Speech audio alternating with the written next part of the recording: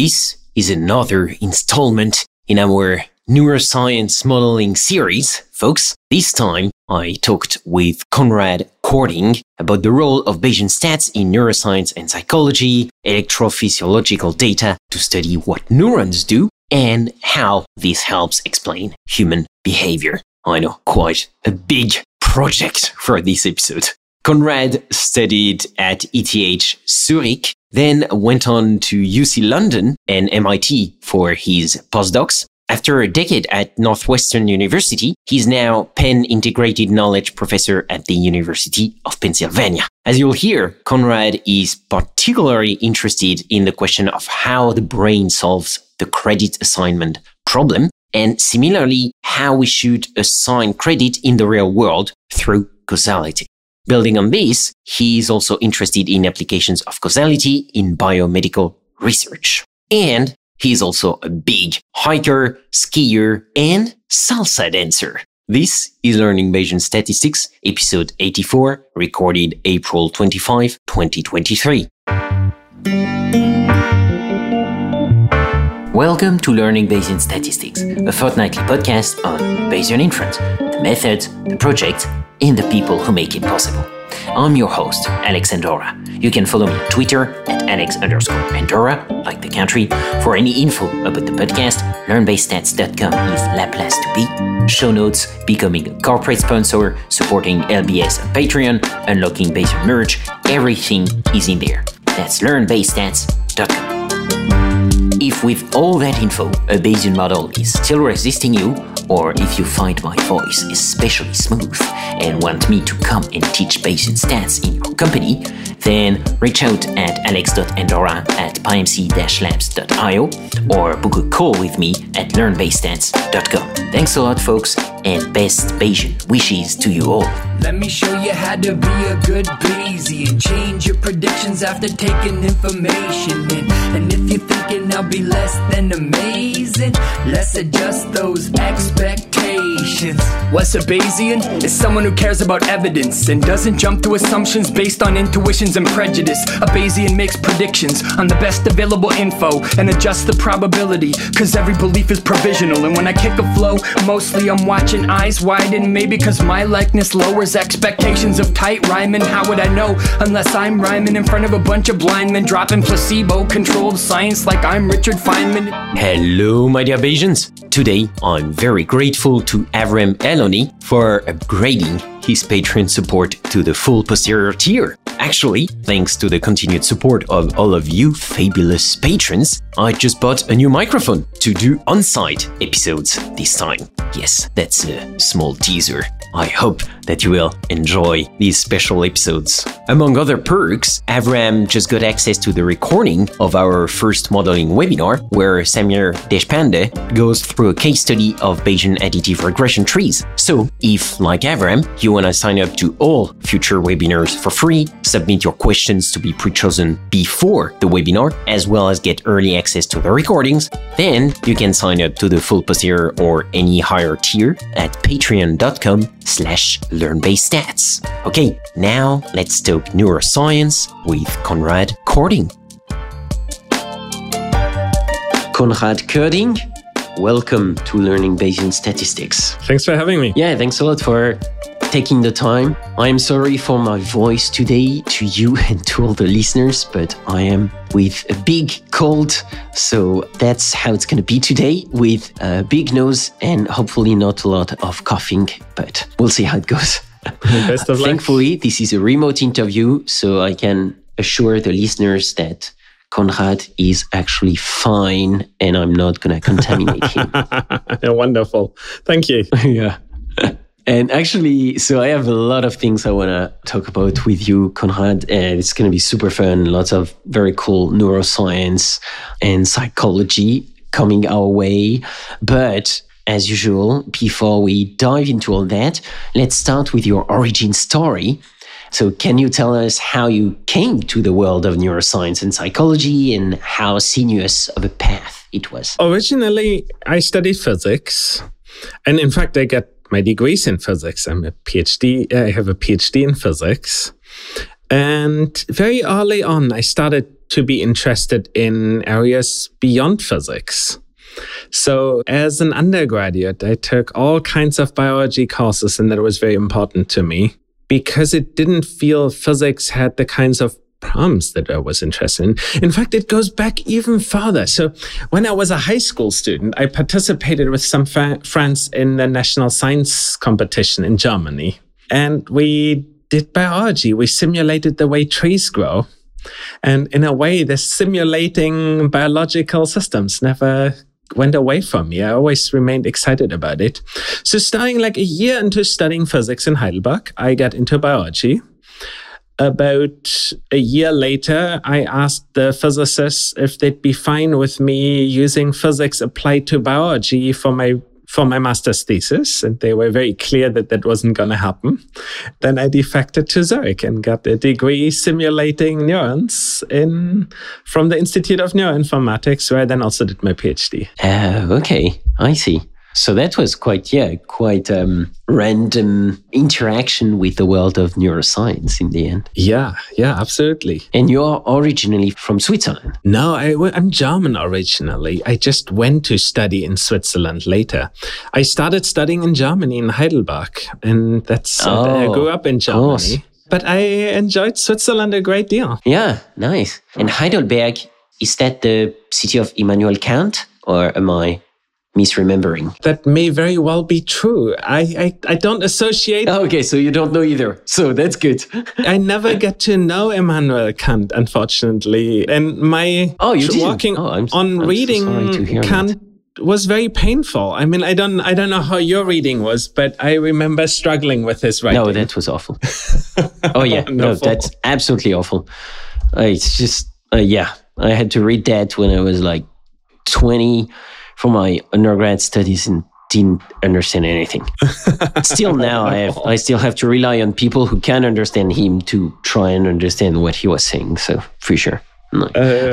Wonderful. And even speaking German doesn't make things much easier. Even sometimes it's harder to understand something that's been translated, but it is hard even in the German original to read Kant. Well, that's not something good to hear.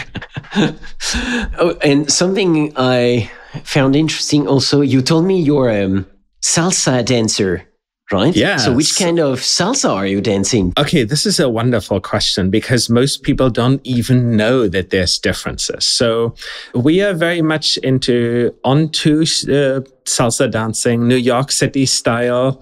So we make the big step on the second beat, whereas a lot of people make it on the first. And that's always then difficult if you're dancing with someone who likes to dance on the other one. But given that I'm a lead, it's at least a little bit easier because I can at least do something about it. And otherwise, I mean, when it comes to what I like a lot of the classical things. I like Tito Puente. I like Celia Cruz. I like dancing all the Latin dances. It's just so much fun. Yeah, I agree. I'm the same. I really love dancing salsa and bachata. Salsa, I'm dancing. Bachata is great, yeah. Merengue is not so great, though. I apologize to anyone who loves merengue, but bachata and salsa, that's what I get excited about. Yeah, I love them too. And it's a great exercise of physicality and also kind of meditative. So it's really interesting, and it gets you moving when you spend your days on a computer. So it's really something that's complementary to me, to the kind of activities we both have. But it's also like just a wonderful way of celebrating life. You know, like there's something about like the energy and the excitement and kind of being together and celebrating the good things in life. Yeah, totally. Completely agree. I was excited because it's quite rare that I get a guest who is also into Latin dances. So I was like, I need to talk about that on the show. It was completely a personal crusade. Your guests are missing out on something important. Well, I hope that one day we'll be able to do a Bayesian salsa workshop. Maybe that would be a fun thing. Where what you might not know. So I'm part of course, the motor control community. So I worked a lot on how people move. And if you go to the top movement conferences in the world, like neural control of movement, there's a whole bunch of professors that are really into salsa and have wonderful memories on going dancing salsa with like a small crew of some 10 professors or so. So there is a community into that. Yeah, I mean, I can definitely see it because it's also something that kind of amazes me with the dance is that when you start, you don't really know anything. And at least for me, was extremely bad because in France, people don't really dance. They just move with music. So it's not. So it was kind of hard for me at the beginning. But something that always amazes my nerd brain is that you've got very delineated and precise steps. So very discrete steps. But once you put them together, it looks like a wonderful continuous function. And it seems like it's completely flow. It's a complete flow. It's incredible. It looks like a perfect Gaussian process line. But actually, it's made of really small step sizes that put together look continuous, but actually are not. And I really love that. Like basically, the art is in combining those steps in as fluid and continuous flow as possible. And I mean, that's really the nerd way of looking at it, but I really love it. And that's why I'm saying that math and science and art are not that far from each other. Yeah, they're not. So, well, we could do the episode about that, but let's not already do that. So let me get back on track and ask you a question I'll always ask to my guests at the beginning, and that's if you remember how you first got introduced to Bayesian methods and how frequently you use them today. Yeah, I think I remember that quite well. So when I was a PhD student in Zurich, I started thinking in a Bayesian way, but I didn't quite know that I was. And then I participated in this workshop in America and I met Bruno Olshausen. And I'm the kind of person who kind of invites himself to parties. And in that case, I invited myself to Bruno Olshausen's lab. I was like, Bruno, I think your stuff is super cool. Can I come visit your lab? And he was like, sure, you can. And at that meeting, in fact, Horace Barlow was there as well. It was it was an incredible experience. And in that interval, kind of Bruno convinced me about the utility of thinking in Bayesian terms. And that's when I started being interested in formalizing things. So then later, when it was time to choose where I would go postdoc, I joined Daniel Wolpert in London. And there I then got a much more formal training in Bayesian statistics. Zubin Garamani was there, and Peter Dayan, and of course, multiple others that kind of really helped me become precise about what I mean being a Bayesian.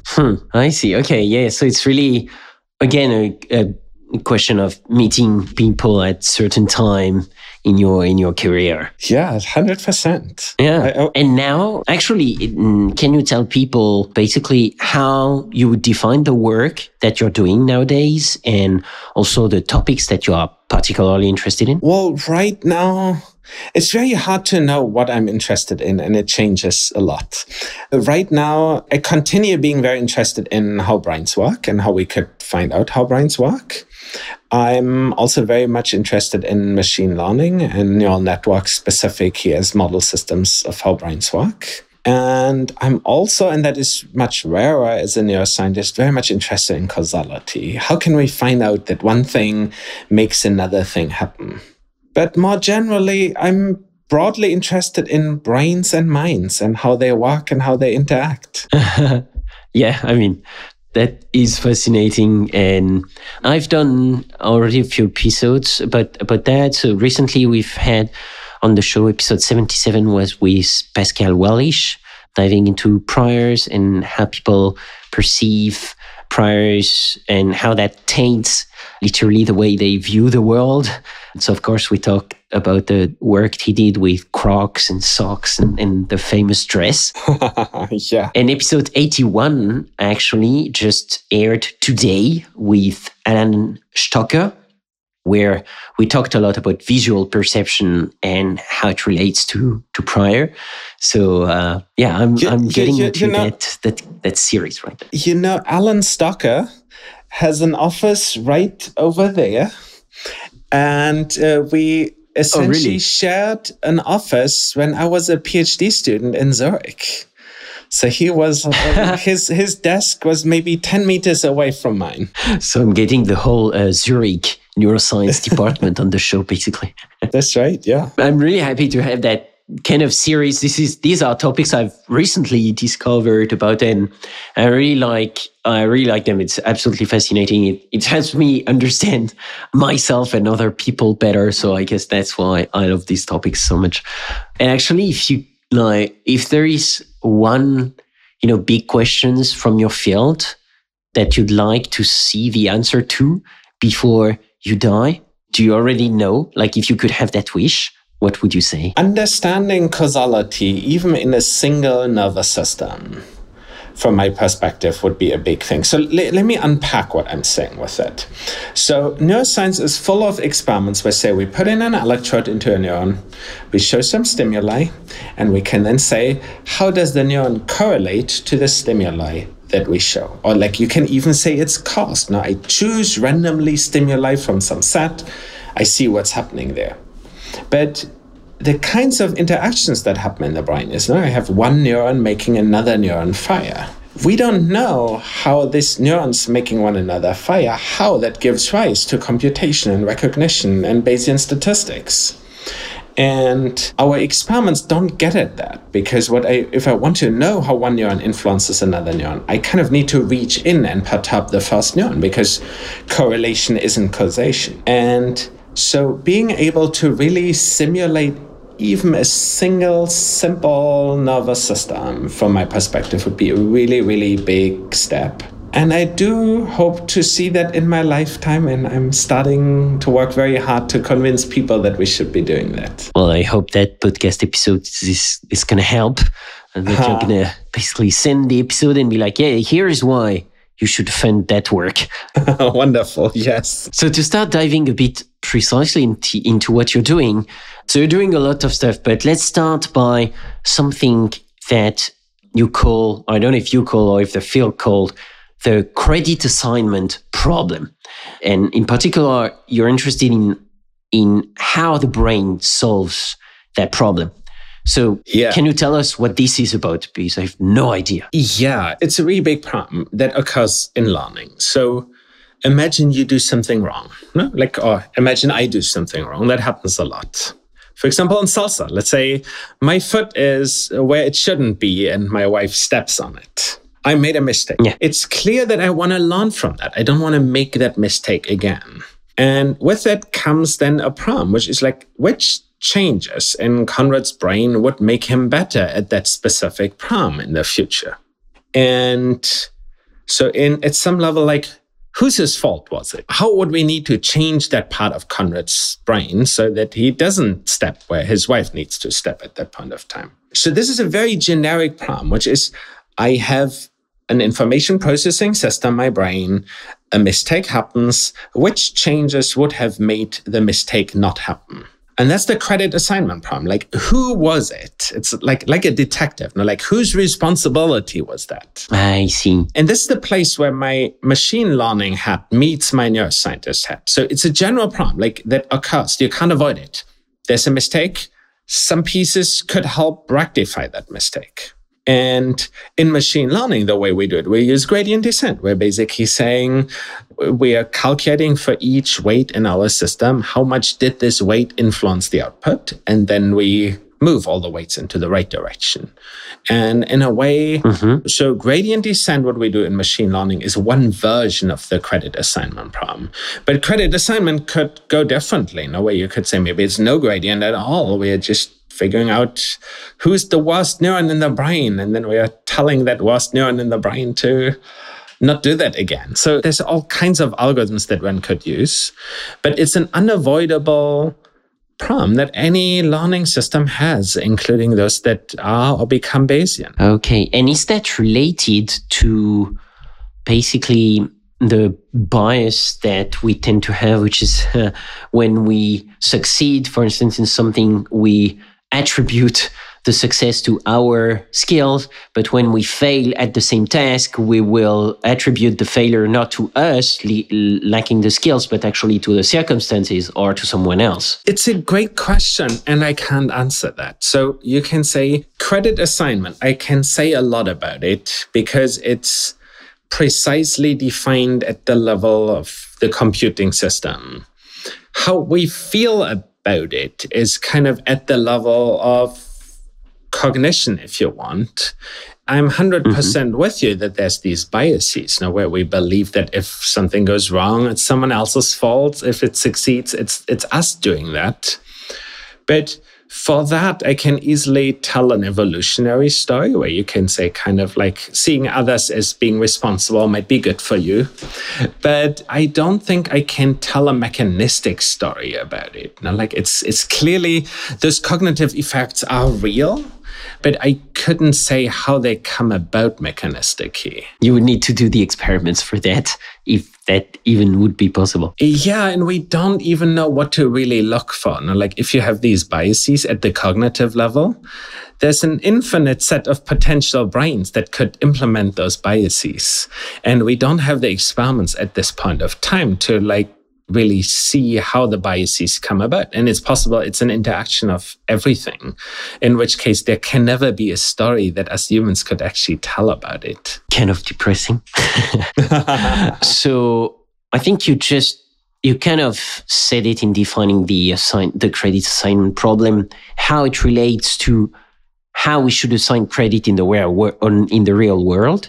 But I think it's also related quite a lot to causality, right? Quite directly. Exactly. So can you tell us more about that? And maybe if you are doing some work around that in your lab. Let's talk about the relationship there. So if you learn, it means that something doesn't go as well as it could, and then you're adapting something inside. What you want is that the changes that you make in the brain ultimately gives rise to better behavior in the future. So this is a causal question, like which change would make that thing happen? Now, what we do in machine learning is we take the inside of the brain, if you want, the neural network. The neural network itself is continuous, so we can calculate everything continuously and we can do a gradient descent. The outside world is often discrete. Like I do step on someone's toes or I don't step on someone's toes. So the outside world isn't differentiable in the way the inside world is. So usually then we have these systems that kind of have a special thing on the inside and a special thing on the outside. And but what in either case, what we want to estimate is how a change will make future things be better. What we generally assume that the future will be just like the present. So then it becomes a question, if I do something wrong, which pieces in my brain gave rise to it, so that I can make the changes that will not happen again if I would be confronted again with the same situation. I see. Yes, so that's definitely some causal language here. What's the current state of the work here that you're doing in your lab? We asked a lot how brains could, in a way, figure out about causality. One approach is, for example, you can say, if I spike, how do you find out what the causal effect of the spike is? So like I done salsa, I have an extra spike in some neuron. Does that make me better or worse at salsa? This is very difficult to calculate. But you can still say, what would be the strategies that we could have there? So we could compare a neuron's, let's say the overall reward, like how happy I am, when I'm dancing, or maybe it's represented by dopamine or something. So I dance. One possibility how I could learn to do better is I could say the neurons in my brain do experiments. Sometimes they produce a few extra spikes, sometimes they produce a few fewer spikes, and then they see if when they produce extra spikes in that situation, if like it leads to more reward, and if they produce fewer, if it leads to less reward. And ultimately, if a neuron in that situation is correlated with reward, it means that the neuron should be more active in that situation. And then you can say, this way, neurons could ultimately learn to do the right thing. And there's a paper by Ila Fiet and Sebastian Song that proposes that, say, songbird learning could be working like that. But the problem is you need to now add lots of noise into the system to find out what works and what doesn't work. So what we did is we said, well, that's actually not true, because you can say, if I compare times where the neuron spikes and times where the neuron doesn't spike, that could be very different. Like the neuron often doesn't spike maybe while I sleep, and comparing those two doesn't even make sense. But what you can do is you can say, well, let's instead comparing spiking with non-spiking, compare times where the neuron almost spiked and the times where the neuron just barely spiked. You can say, if the neuron is very far from the threshold, let's just not learn at all. And in that case, you can say we have something that if we're very close to the threshold, it's as if it's random. And if it's random, then we can find out what's good and what's not good.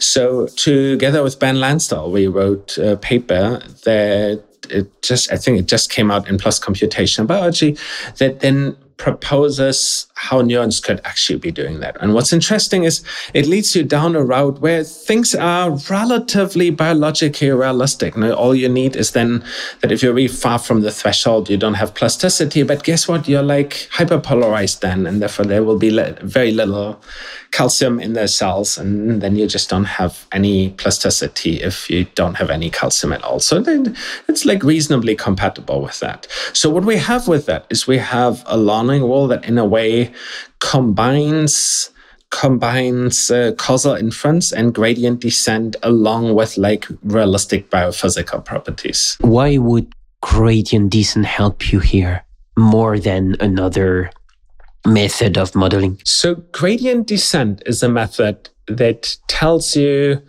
what the causal influence is of every internal variable on the output. And then it does learning in that direction. So why is gradient descent helpful? You can say, if I want to learn anything, I need to change my brain. I need to change my weights if you want. Now, there's an infinite set of possible ways of solving gradient descent. Now, like I can find the neuron that is most important and only adapt that neuron. I could adapt all neurons by the same amount, or I could have every neuron go down the gradient. So what's special about gradient descent? It turns out that if I want to produce a certain fixed amount of improvement of all learning rules that I could have, gradient descent is the one that gets me a fixed amount of getting better with minimal change otherwise. Now you can say, well, but why would we care about other changes? Well, if we change a lot of properties of the brain that we don't need to change by doing something that's very different from gradient descent, then it's like we introduce noise in the brain. Introducing noise will have the effect that it makes you worse at other things. Being worse at other things is a problem because it's interference between different tasks. And so the thing that is special, why I like gradient descent as a way of thinking about brains, is that gradient descent is of all learning rules the ones that least messes up our brain when we learn new things. And how is that? So I'm curious about the technical side of those models now. What do those kind of models look like? Are those generative Bayesian models? Are they more akin to deep learning models? Can you tell us a bit more about that? It's complicated. So in general, that class of models that focuses on credit assignment is generally related to deep learning. Now, these deep learning models relate in two different ways to Bayesian statistics. One of them is that you can say what happens internally in those rules can be viewed as being something Bayesian, where you can say the neurons maybe estimate some weights, we have some prior knowledge about the weights, and we can think about it in those terms. But the other one is if you have a system that learns with gradient descent, say a neural network, it becomes indistinguishable from a Bayesian system as soon as you had enough training data. Now, why? The best, most efficient behavior in most situations is Bayesian. That means that if I give you enough training data, you will learn to perfectly approximate a Bayesian system. And there's work from multiple groups that looked at that. And it turns out that it's very easy to learn to be Bayesian. So you don't need to be born Bayesian because you're in a world characterized by uncertainty. As long as you learn from feedback with credit assignment, you will eventually become Bayesian. Your behavior will look Bayesian, which leads us to a misinterpretation of Bayesian statisticians often, so like Bayesian psychophysics people. So in neuroscience, there's this branch of people that focus on Bayesian ideas. Can we understand brains from Bayesian perspectives? What they look at is behavior that shows that human behavior is Bayesian, and I have contributed a lot to that field. All kinds of human behaviors are approximating Bayesian, the optimal Bayesian solution in a really good way. And they say, but like if behavior is Bayesian, then shouldn't the brain kind of have Bayes built in at some level? But if it's easy for a deep learning system to learn Bayesian statistics, it means that it doesn't need to be built in. It's maybe so easy to learn that there's no point of even building it in. Yeah, because also you could say that Bayesian thinking is kind of an emergent phenomenon. So it doesn't have to be in the brain to actually be used. If basically what you need is the ability to take in that data and change your mind based on that new data, well, then you don't need that actual ability of knowing how to derive Bayesian Bayes formula to do it, right? You have the building blocks already and you just need to use them. Yeah, that's right. Let's think through what's really happening let's look at Bayesian Q combination. You can say, I have some prior, a Gaussian, somewhere in space. That's what I did for some of my postdoc work. I expect, say, maybe my hand to be in some location or ball to be in some location or something like that. So I have a prior Gaussian. I have an observation of things. No? I see the ball fly, or like I see my hand in the periphery or something like that.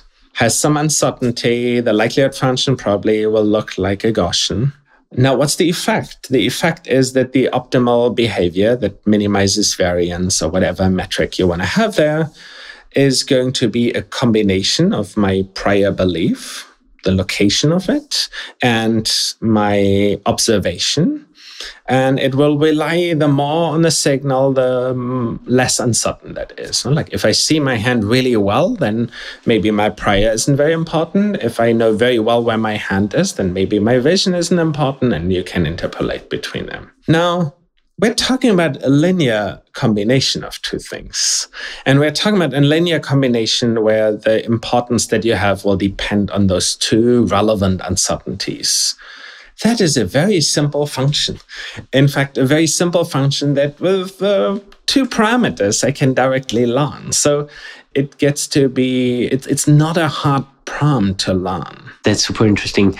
And it's a bit like physics. It can get quite philosophical quite fast when you go to the frontier of that kind of science. But it's empirics, no? Like I can build a neural network with like 10 neurons and it will do perfect Q combination, Bayesian Q combination. You like run the same experiment on that little Bayesian, on that little neural network that's just been trained to do good estimates.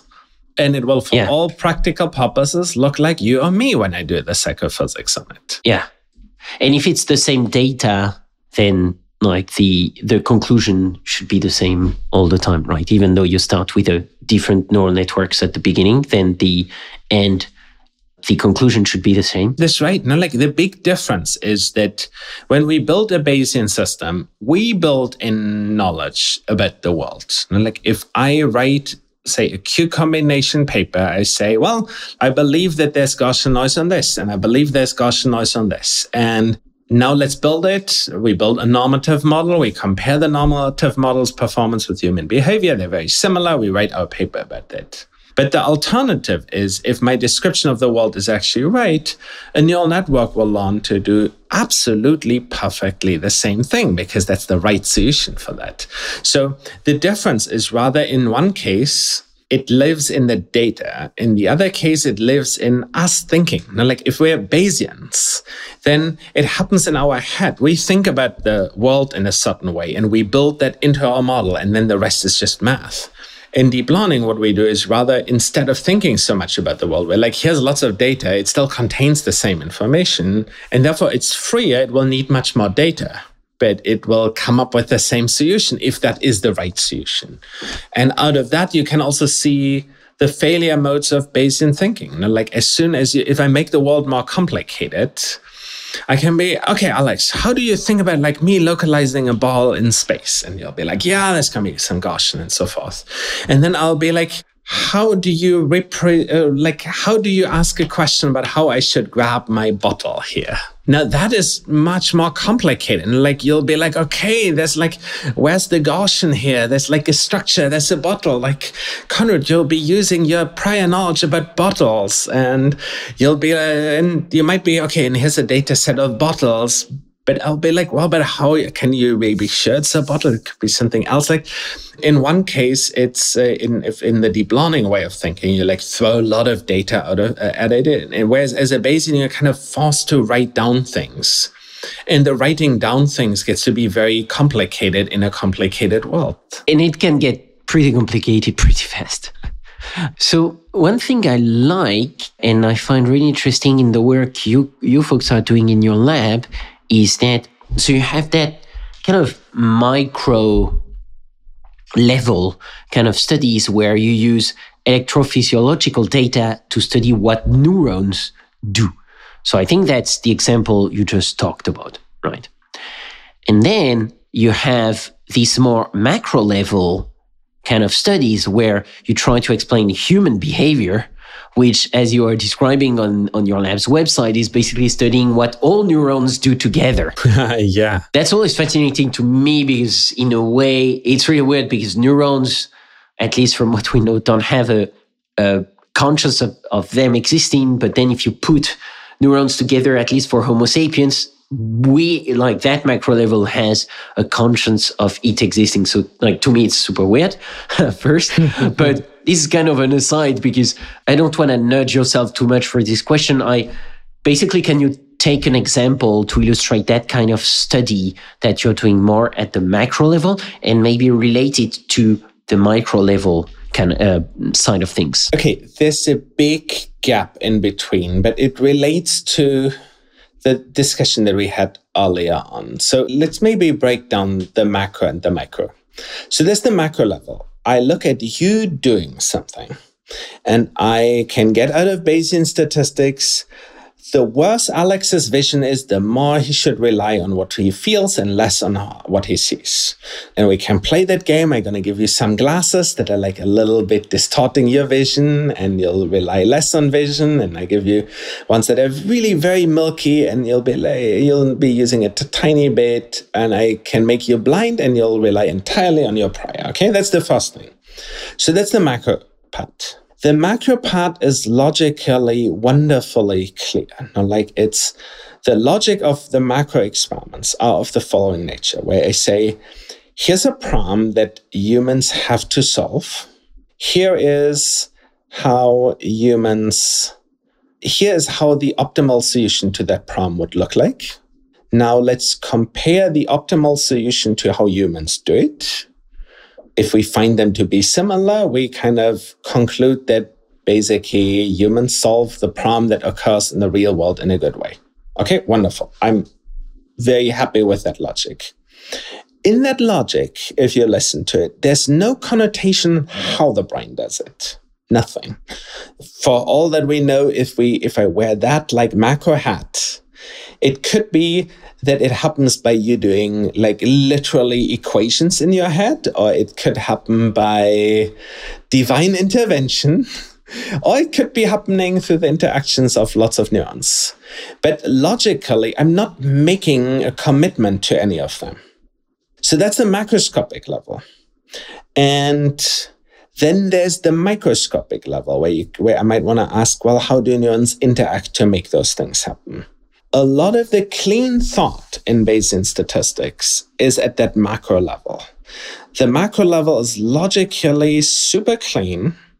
And I remember an experience that I had with the late David Nill. I think we had dinner together. So David Nill, one of the really, really great Bayesian psychophysics people who had a tremendous influence on me and the entire field.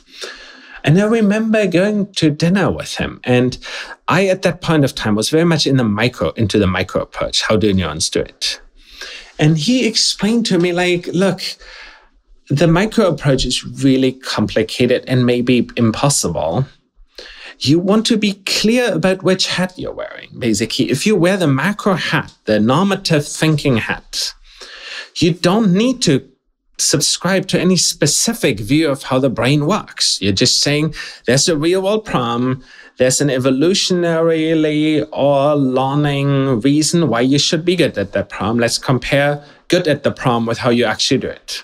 It's the cleanest modeling framework that exists in human behavior or brain science. So that's the macro view. And a lot of people in that area will kind of say the macro view is logically possible and the micro view is maybe very far away from it or impossible. So let's talk about the micro view. Like we have the macro view. What's the problem? How does the optimal solution look like? Let's compare it with people. The micro view is rather, I have neurons in my eye, and those neurons in my eye send signals to the lateral genicular nucleus, and they do so in a somewhat complicated way. And now LGN communicates with primary visual cortex, and in some way that might be complicated. Now, primary visual cortex goes back to the LGN, the lateral genicular nucleus, but also goes forward to maybe area V2. There are millions upon millions of neurons in primary visual cortex, and they do incredibly nonlinear, interesting things. Every paper, one discovers new interesting things happening in V1. Do we understand how they jointly produce that we're successfully moving our hand to grab things? No, we have no idea how that works. And so in that bottom-up view, that like the micro approach, as you'd call it, there's this bridging problem. Like I can tell you a lot about neurons in the retina, and I can tell you a lot about muscle cells, but I have a really, really big difficulty of what happens in between. Now, let's make the link as tight as we can to Bayesian statistics. And I should mention here, together with Lee Miller, we did a lot of experiments, got money from NIH to basically ask, how does the brain, what happens in the brain while we deal with uncertainty, while we do Bayesian things? And what we found is that lots of things happen and none of them is simple. So the micro view, let's say year 2002, back then, a lot of people were interested in how can neurons do Bayesian things? And they came up with simple ideas. Look, we just need this small number of rules and it's going to help us figure out, and it's going to allow the brain to do Bayesian statistics. It's just the brain does it, Bayesian statistics, which we know from behavior, but it doesn't do it in the kind of simple way that as neuroscientists want to have that. And therefore, all of the Bayesian ideas of how the brain could be doing kind of died like over the last decade or so. Like it was very, very popular if you went to cosine, lots of papers in that area. It's just they don't tend to have stood the test of time. People were like, yeah, the brain could be doing Bayesian statistics this way or Bayesian statistics that way. It's just like the brain somehow does it, but it's none of those ways. Now you can say that same criticism, of course, is also true for credit assignment ways of thinking, no? But there's one big difference, which is this idea of learning by taking the parameters of a system and finding ways of improving them. That's the only idea that has ever worked in machine learning. So I feel much more positive about that than that the brain, say, does Bayesian integration by, a probabilistic population code or sampling code. Yeah, thanks for this long and detailed answer. Lots of things to think about. And I mean, in a way, that's good that it's not that easy to model, right? Otherwise, I guess that would be a bit boring. But it's like sometimes I'm guessing it can get quite complicated, right? So how do you, I mean, kind of a more general question I would have here is, how do you kind of keep track of all of that all that moving science and don't get bogged down in either too narrow a view or kind of a nihilistic view where you would think, oh, that's too hard. Basically, we're not going to learn anything about how the brain works that's actually actionable. Let's produce a little clarity of what we mean about that. What do you mean with understand how the brain works? Because that simple sentence is hiding a lot of the things that are really important in your sense. What does it mean for us to understand how the brain works? And also, it's so weird to ask that question because in your brain is asking the question, right? So it feels kind of, I'm asking the question and answering it at the same time. Let's dig a little bit. Almost every neuroscientist will say they're studying how the brain works. If you push the neuroscientists, what does it mean for you to understand how the brain works? You're mostly drawing a blank because we're not asking ourselves that question. So let me highlight how I mean different things depending on which hat I wear. So let me wear the macroscopic Bayesian hat of that. If I wear that hat, my answer of how the brain works is the brain solves the problems that the world gives it in a good way. My question is, what is the set of things for which it does it in a good way? And what's the set of things for which it doesn't do it in a right way? So in that sense, I ask how the brain works, but I don't ask the how in the definition of what are the mechanisms that give rise to it. I'm asking how in terms of the computation, kind of, does it do the optimal thing? That's kind of what I do if I wear macroscopic base hat. There's another view, which is the view of how does the brain compute this? No way you could say it goes from the retina, it goes to V1, it goes to and kind of like there is a, how does the local computation give rise to what the macroscopic person said? Now, that version of how does the brain work doesn't necessarily have an answer. No, to be clear about that. Why is it possible that there's not an answer? Well, the brain has 10 to the 15 parameters. It's like 10 to the 10 neurons that interact with one another. If I could give you all those 10 to the 15 weights, I'd be like, Alex, here's the 10 to the 15 weights that define Konrad. And I give you the full simulation. I give you a big hard drive and it simulates Konrad and it talks like Konrad. It makes the same bad jokes. It loves dancing salsa, at least pretends to love salsa, dancing salsa. What would you do with it? You would have no idea what you'd do with it, because what would you do with those 10 to the 15 parameters? Now, you can now simulate it. You can now do all the experiments that you would want to do on a human to ask if they're Bayesian on that simulation, but it doesn't produce an understanding. And in fact, it's possible there is no strong compression of that, where you could say, yeah, sure, I can make it 10 times smaller than I have 10 to the 14 parameters. And now it is 99.9% as good as Konrad. And now we can get another factor 100. And now it's 90% similar to Konrad. But that's not really an understanding. So it's possible that the micro understanding framework will entirely fail.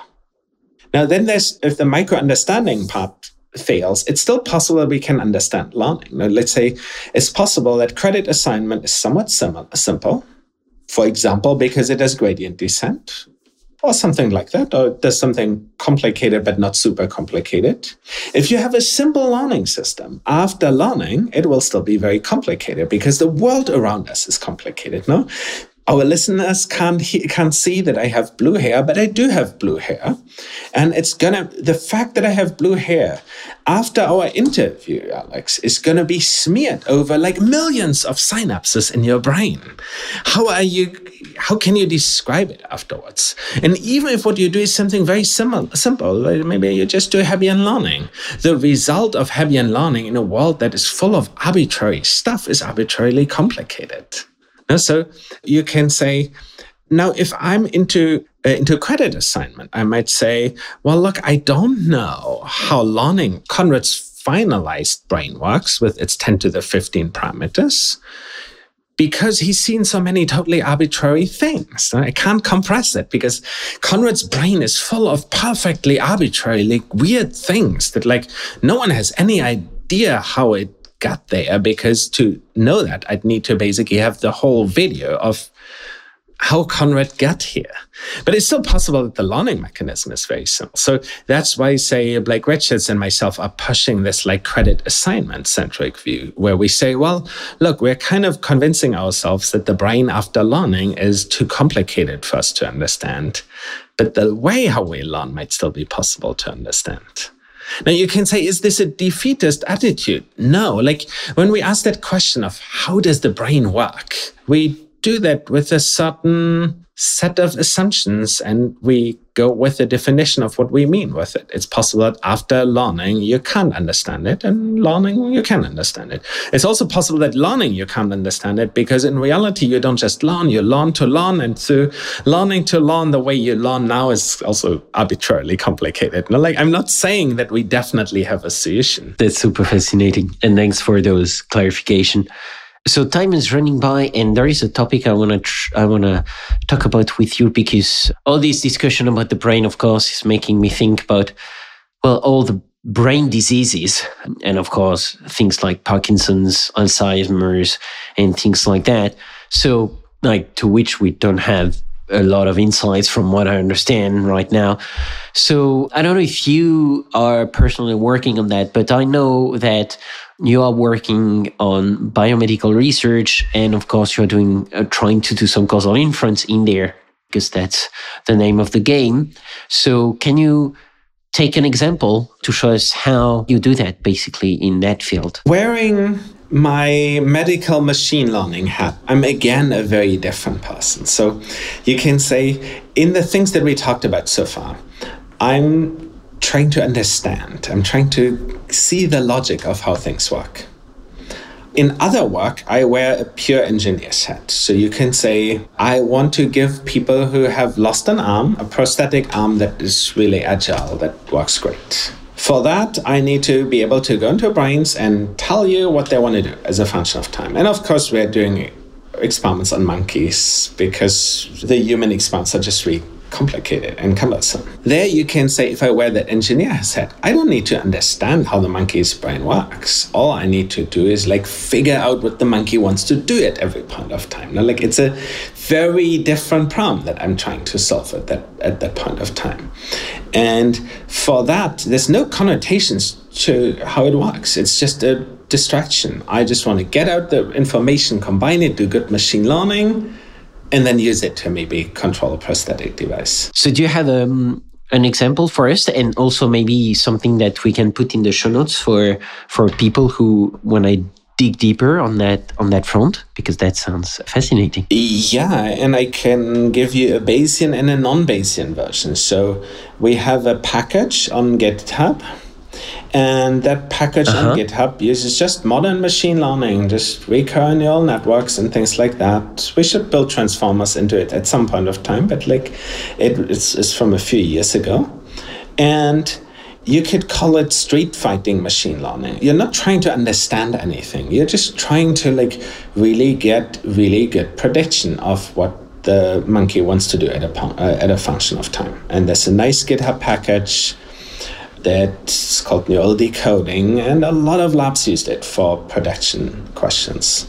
And what do we take from there? It really helps to do proper modern machine learning. It works much better than maybe the linear decoding that much of the field did in the past. So that's one thing. Here's a completely different thing. Definitely we need to, if you can put that in the show notes for sure for listeners, I'm sure they will be happy to check it out. Absolutely. And now let's talk about a Bayesian version of that. So this comes from a different project where we said, you move your hand through space. And if I have a decoder, I want to use the kind of ways how you move through space as a prior, and the data we get from neurons as a likelihood. And I want to combine a good model of how you move with basically the neural data. And the paper is called Mixture of Neural Trajectory Models, where we basically say there's there's certain movements, there's certain statistics, so we have prior knowledge about those, but we also have neural data, and then we want to use the neural data to basically find out which trajectory the animal wants to do at that point of time.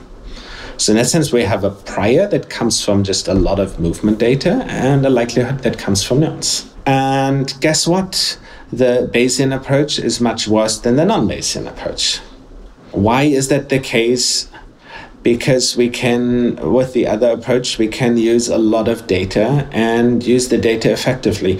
Do you know what we call the bitter lesson in machine learning? The beta lesson? The bitter lesson. What's that? It's not sweet, it's bitter.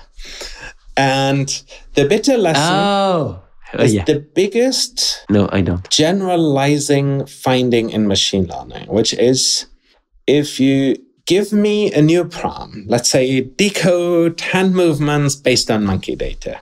In any new problem, when we start, simple algorithms like linear regression will do badly. And then us humans, we're a scientist. I get paid to be a scientist. I come up with these ideas and I build it and my students do it and they're brilliant and it improves things. So we go from a simple model and we build in all those clever things that we have, build it in and we do better. Then time passes, computers get bigger, we get more data, we get data from enough monkeys. And in the end, a general purpose algorithm, not that unlike the linear regression that we might have started in the beginning, but once we have enough data, the data with a general purpose learning algorithm will work better than if I built something in. Bayesian statistics for me as a field is very much associated with people saying, here's my model. That means that they're always there, always at that middle step. In machine learning, we find that whatever it is that we solve by humans will eventually be killed by general purpose algorithms, which means that all our brilliance in the end is in vain because in the end, just enough data wins out against us being clever. And so the bitter lesson, as it's called, is the deepest meta insight that exists in the machine learning field. It just means if you have enough data, and let's briefly talk about where that's coming from. Let's talk about Q combination. Yeah. There's a ball, I want to localize it. I have a prior, I assume it's a Gaussian, and I have a likelihood function, I assume it's a Gaussian, and I model each of them. But guess what? In reality, it's not quite a Gaussian. Now you can say, okay, let's fix that. Let's give it kind of 4 parameters. It's a bit like a Gaussian with some kurtosis, and we stay Bayesians. Well, even there, if you give me enough data, that's not true. But on top of it, I assume that the prior and the likelihood are independent. And in reality, kind of the way the ball looks changes, where I should be expecting the ball. And all of a sudden, it falls apart. All the assumptions that we make, they're first order approximations, kind of really quite good. And then if you keep digging, they're not. Which means that if you give me enough data, I can basically get all those things right. And I can get the things right that you as a human can't even formulate. You might miss certain things. If I ask you, okay, Alex, let's write down everything you know about baseballs. You'll write down a few things and you don't know that kind of it getting slightly dirty on the ground, slightly changes the way it flies through the air, and that then ultimately something that can be used and wouldn't be otherwise. So all of a sudden, kind of this way of thinking cleverly, it gives us understanding, which is wonderful, but it also gives us a failure mode, which is our understanding will never be complete. And if you give me enough data, I can use the data to basically build something that is better. I'm a bit surprised that you can get, the question is always also how much data is enough data to get to that state? I'm a bit surprised that you can get so much data actually. That's something I wasn't expecting from that field. On all things, you can progressively get unlimited data. Take perception. Now, in the past, we could maybe store a video. Now we can use 1 million hours of video. And of course, we're better now because 1 million hours of video, that's a lot of data, a lot more than a human being can write into an even very, very clever model. And that is happening in all kinds of domains. Take baseball. We know now the pitches and bats of every professional baseball game played in the entire world. And there's a fun Bayesian paper by Justin here from the lab, who nicely shows that baseball players can be well modeled as Bayesian decision makers. But guess what? These people, the players will also watch lots of videos so that they have good priors, and they kind of maybe do something much more like machine learning, where they're like, okay, let's look at 1 million videos on what happened there. And that's actually fascinating. I just read recently a book by, I think it's David Epstein, The Spot Gene. I'm going to put that in the show notes. And that was actually fascinating. And he talks about the book is a bit old now. I think it's from 2013. So I'm guessing the science has evolved quite a bit. But basically the Spot Gene talks about baseball and how basically Major League Baseball batters could be basically confounded by if you throw them a softball instead of a baseball, classic baseball, because their priors are so ingrained and so tied to the baseball that then they would just revert to being normal players if you're using a softball instead of a baseball. So I'm going to put that in the show notes. And also if you can... Yeah, I mean, the book is really fascinating and really well written and very extremely good scientific journalism. I wish it was always the case. If you can put also that paper in the show notes for the listeners, that'd be awesome. Okay, wonderful. Yeah, before we wrap up the show, because you've already been very generous with your time. I mean, I could still talk with you for 1 hour. I have so many questions and this is so fascinating. But we have to wrap up in a bit because you're a busy man. Before asking you the last 2 questions I ask every guest at the end of the show, is there a topic I didn't ask you about and that you'd like to mention? No, I think, we talked about all the relevant topics. It was a fun discussion, yeah. Cool. Konrad, now is the time for the last 2 questions. I ask you again at every guest at the end of the show. First one is, if you had unlimited time and resources, which problem would you try to solve? If I had unlimited time and resources, I would start figuring out how mechanistically nervous systems work by doing large-scale perturbations and finding out how every neuron's output influences how every input of every neuron influences the output of that neuron. I am not surprised by your answer. I can see from your passion that, I could guess from your passion that it would be something related to what you're already doing, actually. Of course. So you would basically do more of what you're doing. Alex, let me briefly interrupt you because this is a message that I think is very important for everyone to hear, which is us as scientists, we kind of leave a lot of money on the table, if you want, because we could be in industry, we could be producing products, but we decide not to do that because we're so curious. We want to know how the world works. And what that means is that at some level, we need to work on the things. What we get for staying academics is that we get more freedom. That freedom is useless unless we work on the things that we really want to work on the exciting things. Scientists focus so much on the important things for careers, and I get it. It's important to survive and have a career and all that. But the careers are secondary. The careers are the things that we have so that we can ask the questions about the universe that we really want to. I think every scientist needs to rethink on a regular basis, is the thing that they work on really the thing they should be working on, the thing that would be so cool and ultimately make a big difference. And that's why yes, of course, I'm working on the things that I find most interesting right now, because otherwise I would be doing the wrong thing. Then I should work for Google instead or something like that. Yeah, thanks for this. Yeah, for sure. And I'm sure listeners have heard your passion and dedication in that whole episode. So last question, and then it's going to be time to close up. If you could have dinner with any great scientific mind, dead, alive, or fictional, who would it be? That is very, very difficult. I like engineering, maybe Iron Man, but I also like society, maybe Jeremy Bentham. Jeremy Bentham would be a wonderful choice. Jeremy Bentham was very influential on thinking about welfare and utilities. And Bentham, I would have wonderful discussions on how society should be structured together with him. I think Bentham would be a pretty good guess for me. Love it. Let's organize a dinner between the four of us. Definitely going to be there. Well, thanks a lot, Konrad. Absolutely awesome. Danke sehr. Thanks for having me. As usual, I'll put resources and a link to your website and the different studies that we've talked about in the show notes for those who want to dig deeper. Thank you again, Konrad, for taking the time and being on this show. Great, thank you. This has been another episode of Learning Bayesian Statistics. Be sure to rate, review, and subscribe to the show on your favorite podcatcher or on Podchaser, and visit learnbayesstats.com for more resources based on today's topics, as well as access to more episodes that will help you reach true Bayesian state of mind. That's learnbayesstats.com. Our theme music is Good Bayesian by Baba Brinkman, with MC Lars and Megaran. Check out his awesome work at bababrinkman.com.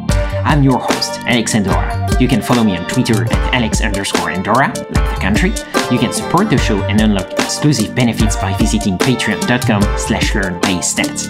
Thanks so much for listening and for your support. You're truly a good Bayesian. Change your predictions after taking information in. And if you're thinking I'll be less than amazing, let's adjust those expectations. Let me show you how to be a good Bayesian. Change calculations after taking fresh data in. Those predictions that your brain is making, let's get them on a solid foundation.